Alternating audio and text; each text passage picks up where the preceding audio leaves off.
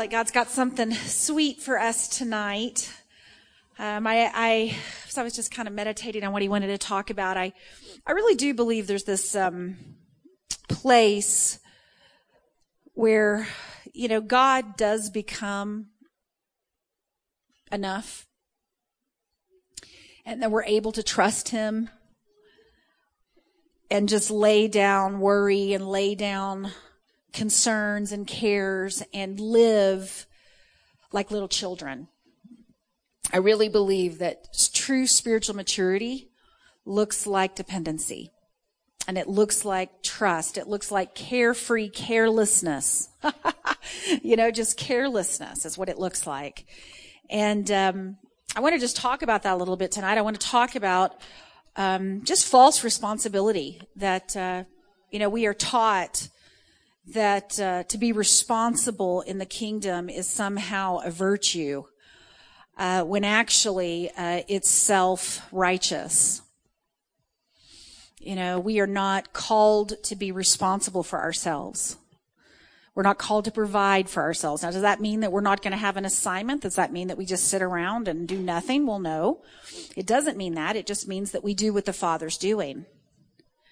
It means that we come to a place of dependency, and we are connected to the Father in such a way that we're just doing what the Father is doing. We're just living our life, abiding in the vine, receiving from the Father, and bearing fruit based upon this place of rest. We are resting in him. We're resting in his provision. He's the source.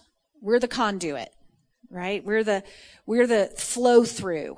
We're the flow through for the Father's goodness in the earth. And, we have to get to a place where we stop worrying. Believers, we should be living worry-free. It was worry-free. And when we're worrying, we're not trusting. And we're not taking our thoughts captive. We're allowing our minds just to exalt, whatever thing is coming into them, exalt the circumstances, exalt the lie of whatever is causing you to worry. Because whatever that cause of worry is a lie. It's a lie every single time. Whatever you are worried about is a lie. If you are worried about not having money, that's a lie. Because the word says that the Lord is your shepherd and you shall not lack. And so is he a liar? Is he a liar? Or is he actually a good shepherd? Did Jesus actually become poverty on the cross? It says that though he was rich, he became poor, that through his poverty you might be rich. Right? That's the exact same kind of language as Jesus becoming sin on the cross.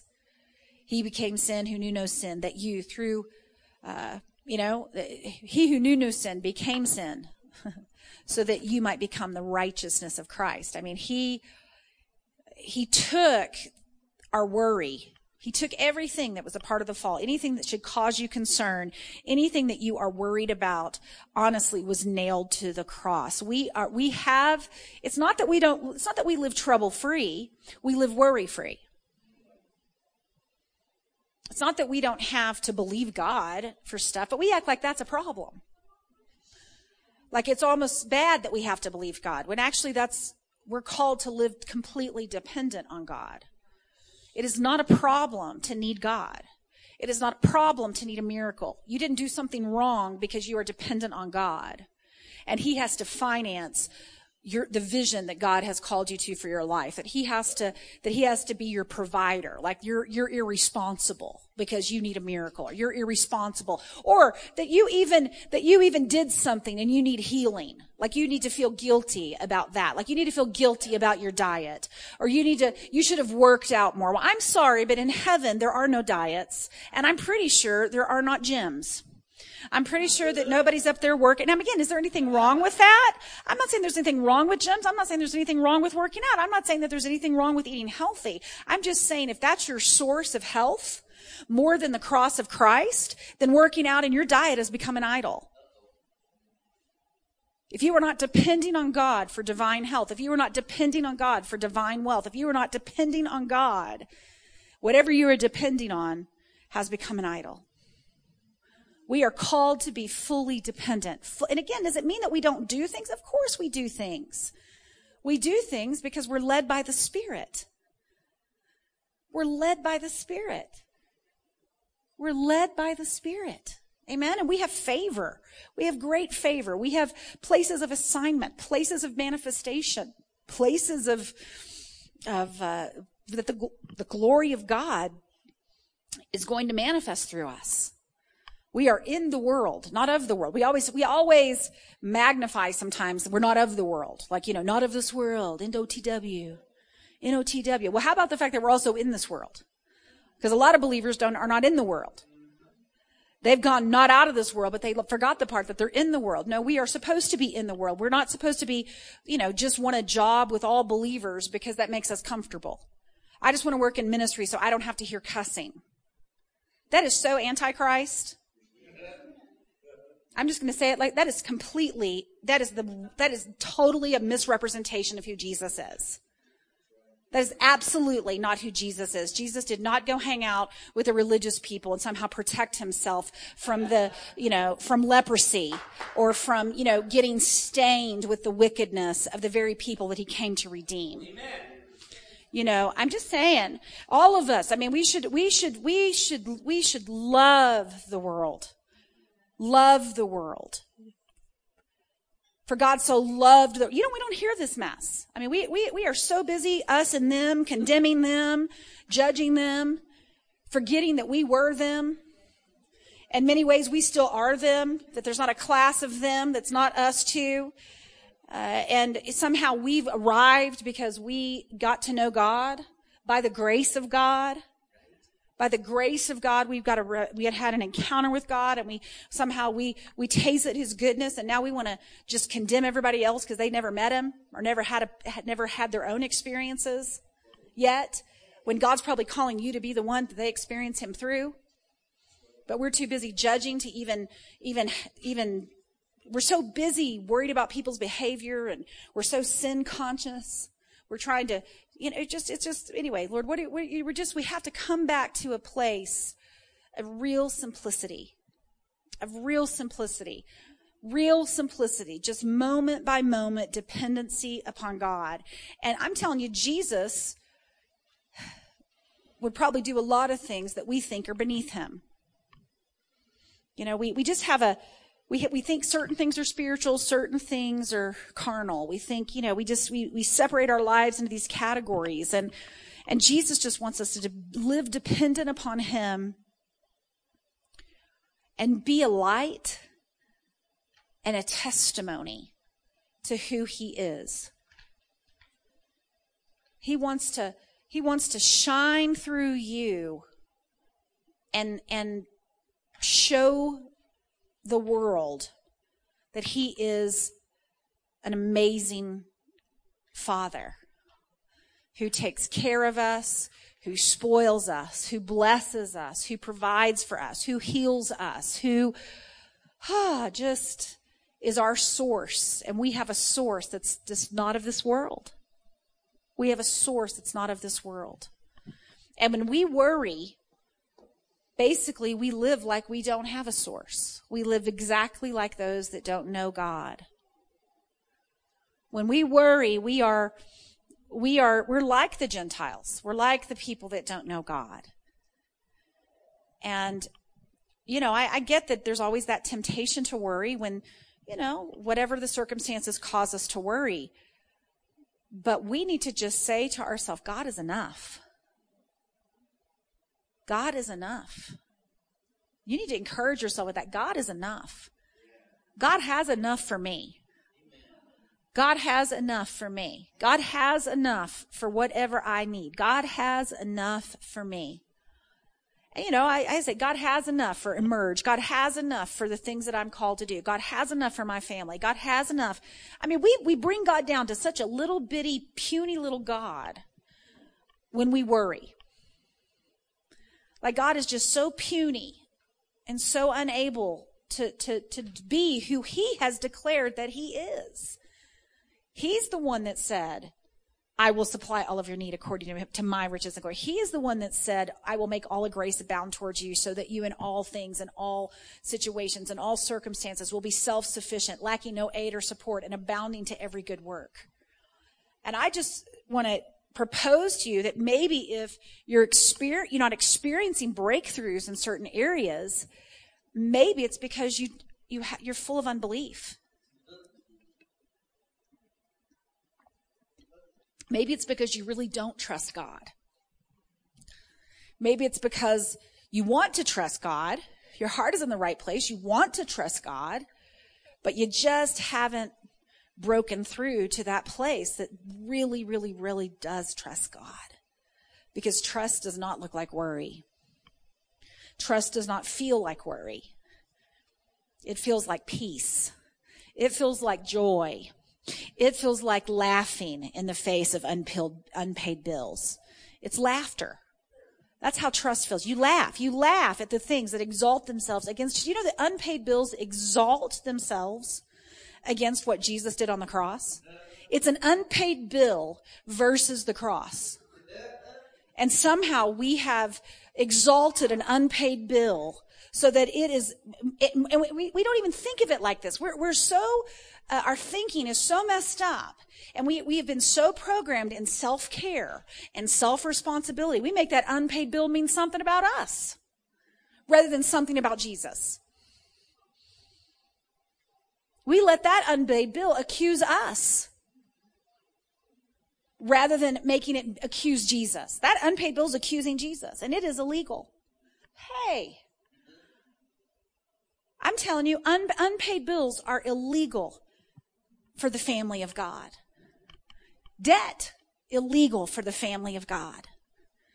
But we have made it mean something about us. We have made lack mean something about us. We tie lack to our esteem. We say that I lack something, so therefore somehow this means I'm a loser. I'm irresponsible. You know, rather than saying, no, in Jesus' name, you laugh. I mean, faith looks like laughing.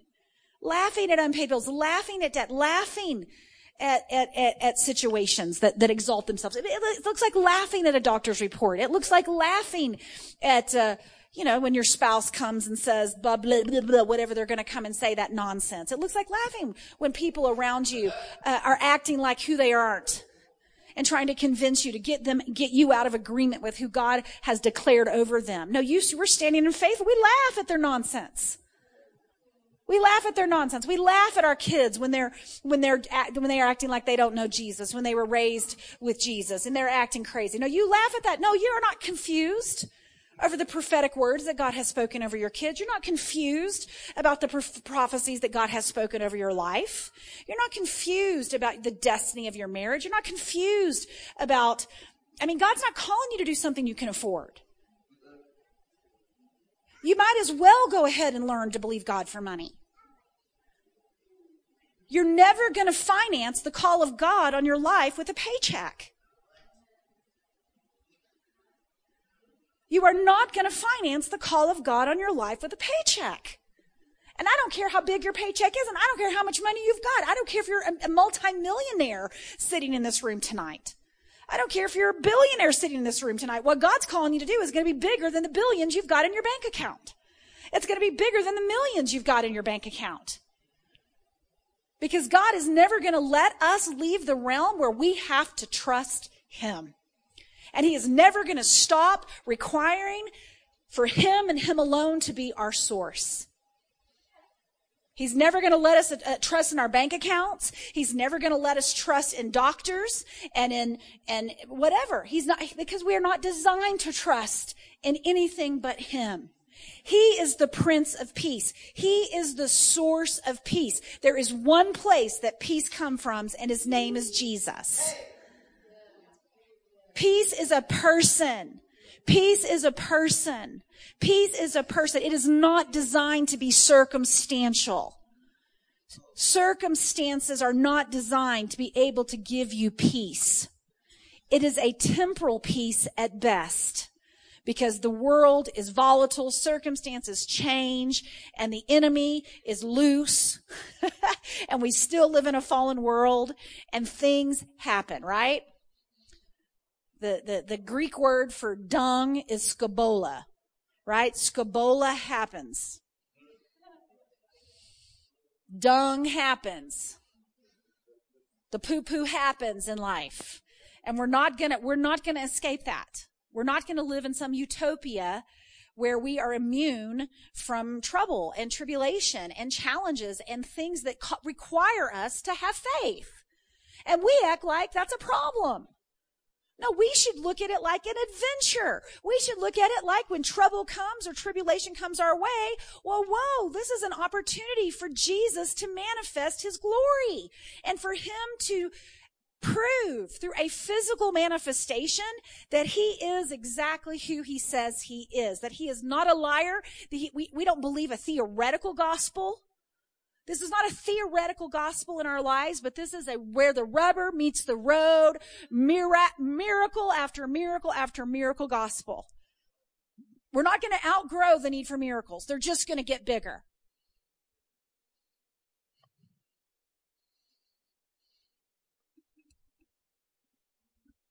And I don't know about you, but miracles are amazing.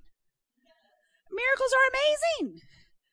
We want miracles. We want testimonies. We want the miraculous to show up in our lives and prove that God is who he says he is. Amen?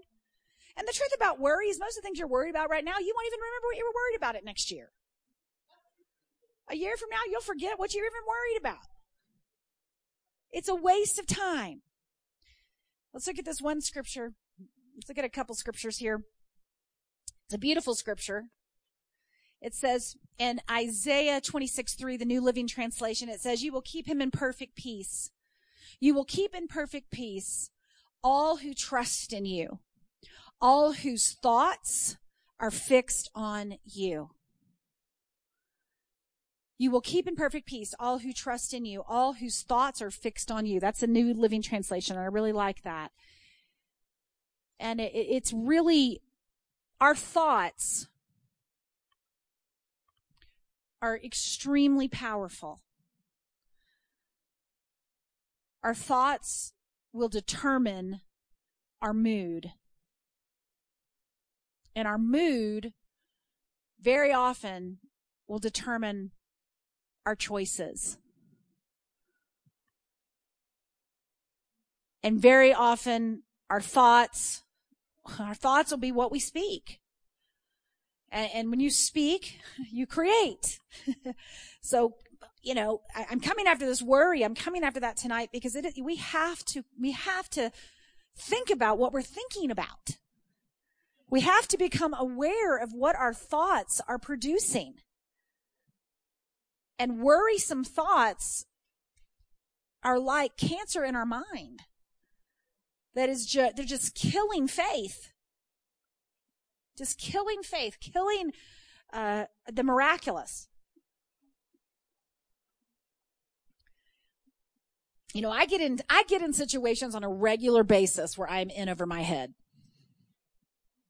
This really is a lifestyle. It really is a lifestyle. And, just recently I remember coming home really late one night because there was some crisis going on with some people, and I'm just exhausted. I mean, it's been a really, really long day, and I am just so exhausted. And the situation is not resolved, not even remotely resolved. But I know I'm physically spent at this point, and I have nothing else physically, that I could actually even offer. And I just began to walk around while I was getting ready for bed, washing my makeup off and, putting my hair up and brushing your teeth and all the little rituals that I do before I go to bed at night. And I just began to say, Father, you're enough. You're enough. Right now, you're enough for me. You're enough for this person. I just began to just say that he was enough for everything that was on my mind, for everything that was bigger than me, beyond my physical strength, beyond my financial ability, beyond me. I just, I'm not enough. I'm not God, but you're enough. You're enough for this situation. You're enough for this. You're enough for this. You're enough for this. And I just began to say, you're enough. You're enough. You're enough. And I went to bed that night. You're enough. And, I was getting calls in the middle of the night, but I knew I was so exhausted. I knew I was not supposed to answer them. And I just slept with this, you're enough. You're enough. You're enough. You're enough. You're enough. You're enough. You're enough. Let me, the meditation of my heart, let it be pleasing in your sight. Let the meditation of my heart be pleasing in your sight, Lord. But the meditation in my heart is not just for him. That meditation in my heart is for me. With every you are enough, it's like peace. You are enough, peace. You are enough. It just begins to blanket you with peace and comfort.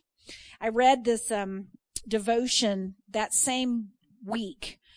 I opened it up, and it's from Brian Simmons, who is the guy that wrote the Passion Translation. And so he has this, devotional that I'll pick up every once in a while. It's interesting because I'm always spirit led when I do it. And it always feels like I open right to the thing that God is saying. And I opened to the page that said, I am enough. And it said, I am enough for you. When you face difficulties and limitations, I will whisper into your heart, I am enough. I will not shield you from every hardship, but I am enough as you walk through them with your eyes set on me. I am enough. I will be your wraparound shield in the midst of your difficulty. When you are lonely and seek companionship, I am enough. When your heart is troubled over many things, you must bring your soul before me, for I am enough. When the lies men have spoken bring disturbance into your mind, I will wash them away, for my word is enough.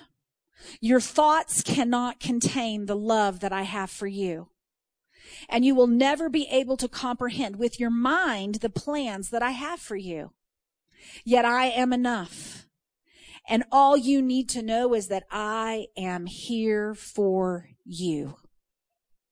My spirit longs to satisfy every part of you. Your mind, your soul, your desires, your longings. When darkness comes, I am enough to see you through the night. Many have found that even in the deepest pain, I am still enough. All you need to know is that I am here for you. Oh, wait. Many have found that even in the deepest pain, I am still enough. Come and learn. Listen to this. I love this. The secrets of satisfying grace.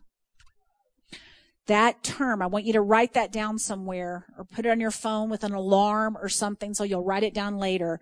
But I want you to just let this term, I am on this thing, satisfying grace. Hey! That is such a picture. The Lord showed me not too long ago. I don't know if it's because Jessica's nursing. She's got 2 babies. I don't know what it is, but I've been on this thing with Jehovah Jireh, and it's translated, many-breasted one. But I always thought, I think whenever I'd meditate on that or think about that before, I always thought Jehovah Jireh as in material provider, right? So meeting our material needs, our financial needs, just being our financer. I always thought of that. But recently when I look at it, I would see that each one of this many-breasted one on Jehovah Jireh, like each breast, I'm just going to go there, was like a different need that was supplied. And it was the many breasts represented every need you could ever have. And that he was the provider of all your needs. And satisfying grace to me is that picture when the baby finishes nursing. And it's hilarious. Like they look like they're drunk on milk. If you've ever really seen it, they're like,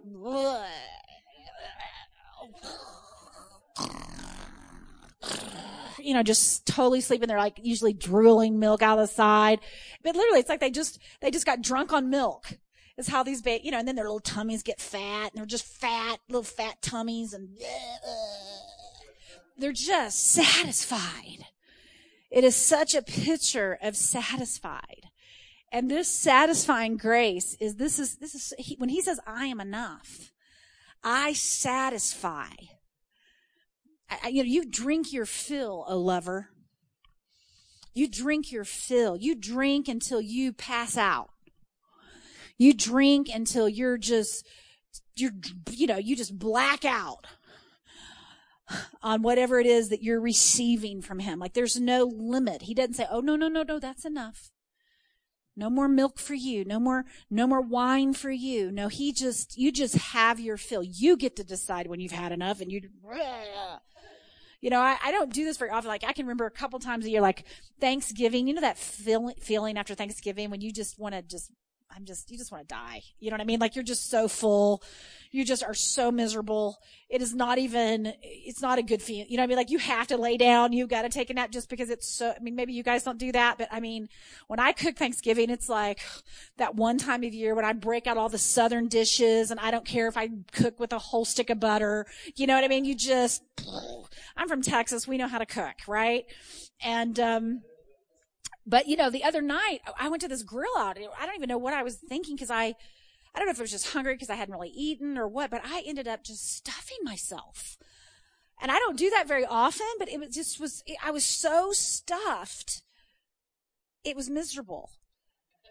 But at the same time, I knew that this was I felt like the Lord was speaking to me about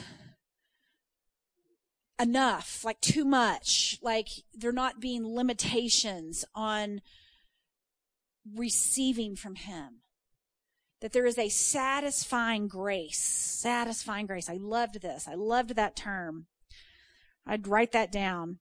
And then it says, I just felt like this was a real word for us tonight. I'm about to bring you into a place where you have never been before. Now I'm going to stop here because a lot of times when you get a prophecy like that, I'm going to take you somewhere you've never been before. We have these visions of promotion and influence and mansions and, debt-free living and blessedness, that it looks like all this, like I'm blessed and highly favored, right? It's the manifestation of blessing and highly favored. But I love what Brian Simmons said. I'm about to bring you into a place where you have never been before. A place of contentment and peace that the world cannot impart.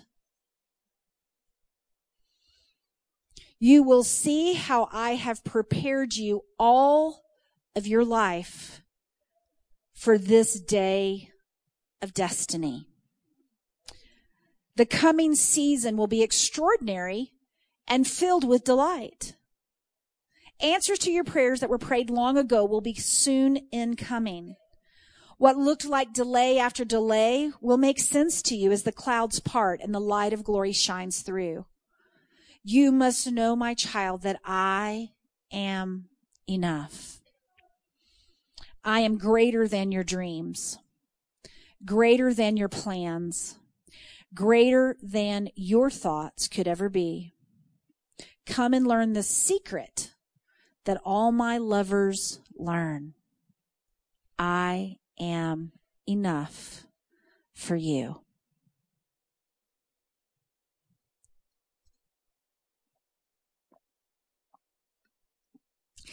So, as you sit here and think about this, I am enough, and you let him whisper that to you, just whisper, I am enough. I want you to think about the areas of your life where you need him to be enough. And just begin to receive him as enough. It's really that simple.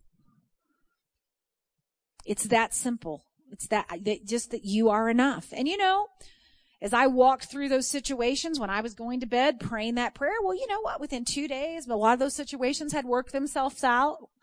God showed up in different ways here and there. And, you have a choice. You can, not sleep and worry yourself to death all night, worrying about these situations, or you can simply rest and you can say, no, you are enough. And I can cast my care, I can cast my concern, I can cast the responsibility of these things onto you. And I can get into a place of receiving satisfying grace. Grace is an amazing thing. Grace kicks in when it's too big for you.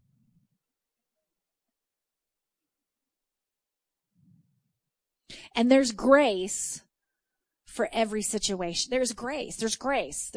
I remember one time reading this book. It was a Joyce Meyer book, and it was talking about, if not for the grace of God, I think it was the name of the book. And it was another prophecy that this book talked about. And it was a picture of mountains and mountains and mountains of unused grace that God's people, God's body, God's bride had not tapped into. Why? Because they were self-reliant.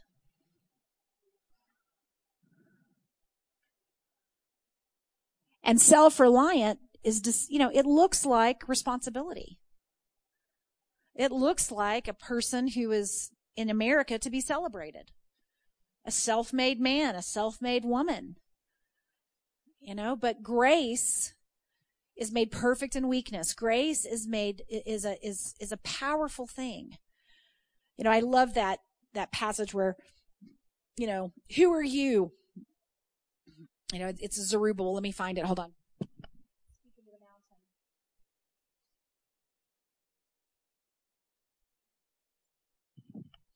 I love this scripture in Zechariah. It says this, "What are you, mighty mountain? Before Zerubbabel, you will become level ground. Then he will bring out the capstone to shouts of God bless it, God bless it." But in certain translation, it says grace, grace. Let me read it in the King James. It says, "Who are you, O great mountain? Before Zerubbabel, you shall become a plain, and he shall bring forth its headstones with shoutings, crying, grace, grace unto it." So mountains, you can just speak to you just grace. Just grace, grace, grace, grace, grace, grace to your bank accounts, grace to your relationships, grace to the concerns that you're going through. Just grace. Just grace, grace, grace, grace, grace for every situation. Mountains and mountains and mountains of grace. Isn't that good news? I am enough. I am enough.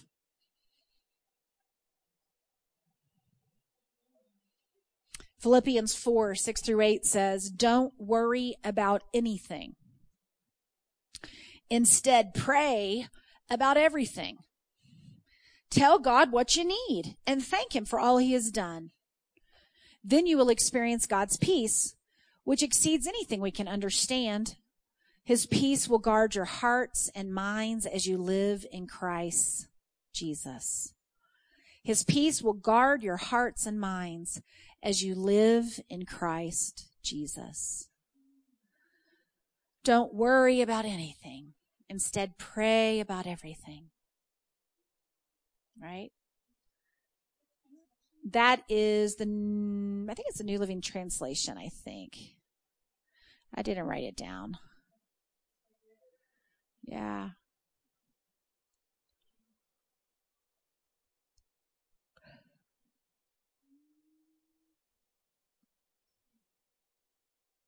Yes. Yes, yes, yes. I just felt like tonight we just needed to connect to that place of him being enough. Him being enough.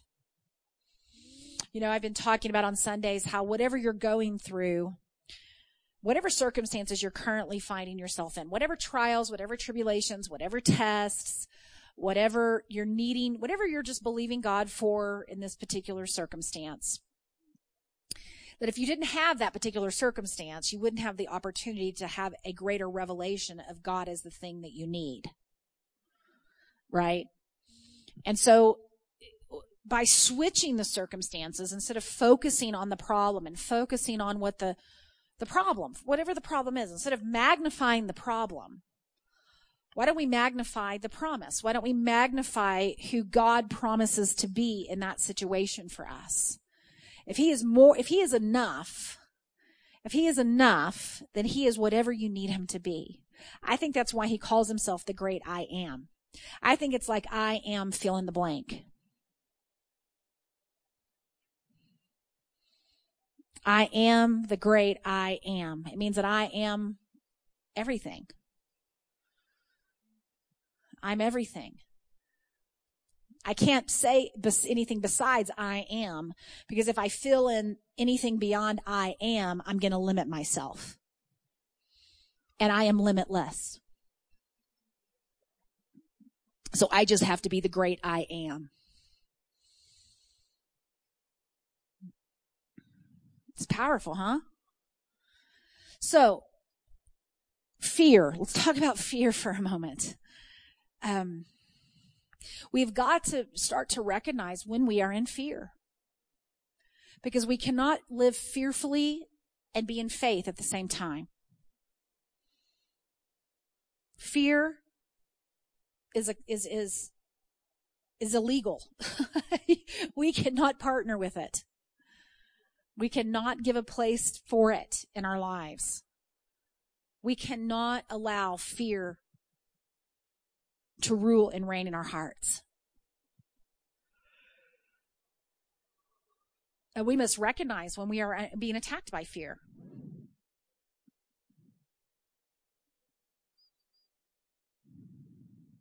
I mean, sometimes it feels like fear and you know it, but other times it's subtle.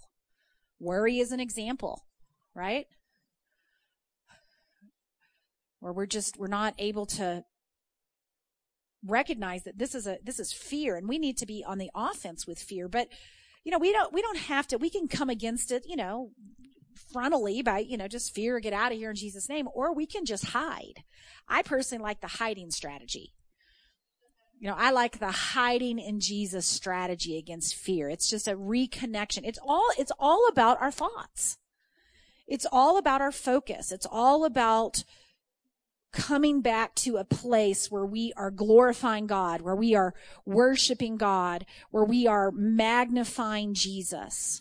Philippians 4 is an amazing chapter because it's written by Paul from a Philippian jail, and that he starts the whole thing with, let me just get there. I'm going to read it in the Passion. In Philippians, let me get it here, 4. I'm just going to read it to you. It says, "My dear and precious friends, whom I deeply love, you've truly become my glorious crown, my joy and crown of reward. Now arise," this is such a good word, "arise in the fullness of your union with our Lord. And I plead with Euodias and some other word I can't say, Syntyche, to settle the disagreement and be restored with one mind in our Lord." But I'm just going to keep reading. Verse 4 says, "Be cheerful with joyous celebration in every season of life. Let joy overflow, for you are united with the Anointed One." So I want to stop here for a moment because, in different translation it says rejoice, and again I say rejoice. But I like the way Brian Simmons gives us the reason for our joy, the reason that we rejoice in every circumstance. It says we rejoice because we are united with the Anointed One. And it says, let gentleness be seen in every relationship, for our Lord is ever near. And then this is how this translation translates verse 6. Don't be pulled in different directions or worried about a thing. Be saturated in prayer throughout each day. offering your faith-filled requests before God with overflowing gratitude. Tell him every detail of your life. Then God's wonderful peace that transcends human understanding will make answers known to you through Christ Jesus. Keep your thoughts continually fixed on all that is authentic and real, honorable and admirable, beautiful and respectful, pure and holy, merciful and kind. And fasten your thoughts on every glorious work of God, praising him always. Follow the example of all we have imparted to you, and the God of peace will be with you in all things. Right? So this is a recipe for peace. This is a recipe for worry-free living. This is a recipe for fear-free living. It is a function of our focus. It's a function of our thoughts. And it's a function of our communion and our union with Jesus. It comes from abiding in the vine and just talking with the Lord and staying focused in that place continually with him. And if you feel yourself get pulled out of that place, well, your number one priority is to get back into that place, because we are called to live in perfect peace with minds that are stayed on him. Amen?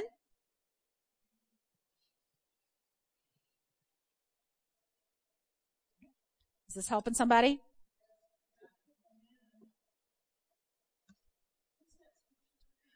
That was just Philippians 4. I started reading. That was in the Passion, yep.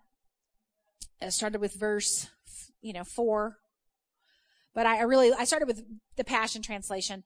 I started with verse 1, which I really love when it says, now arise in the fullness of your union with Christ. And it's interesting because the Aramaic word that they use for arise there, the Greek sounds more like stand fast in your union with Jesus.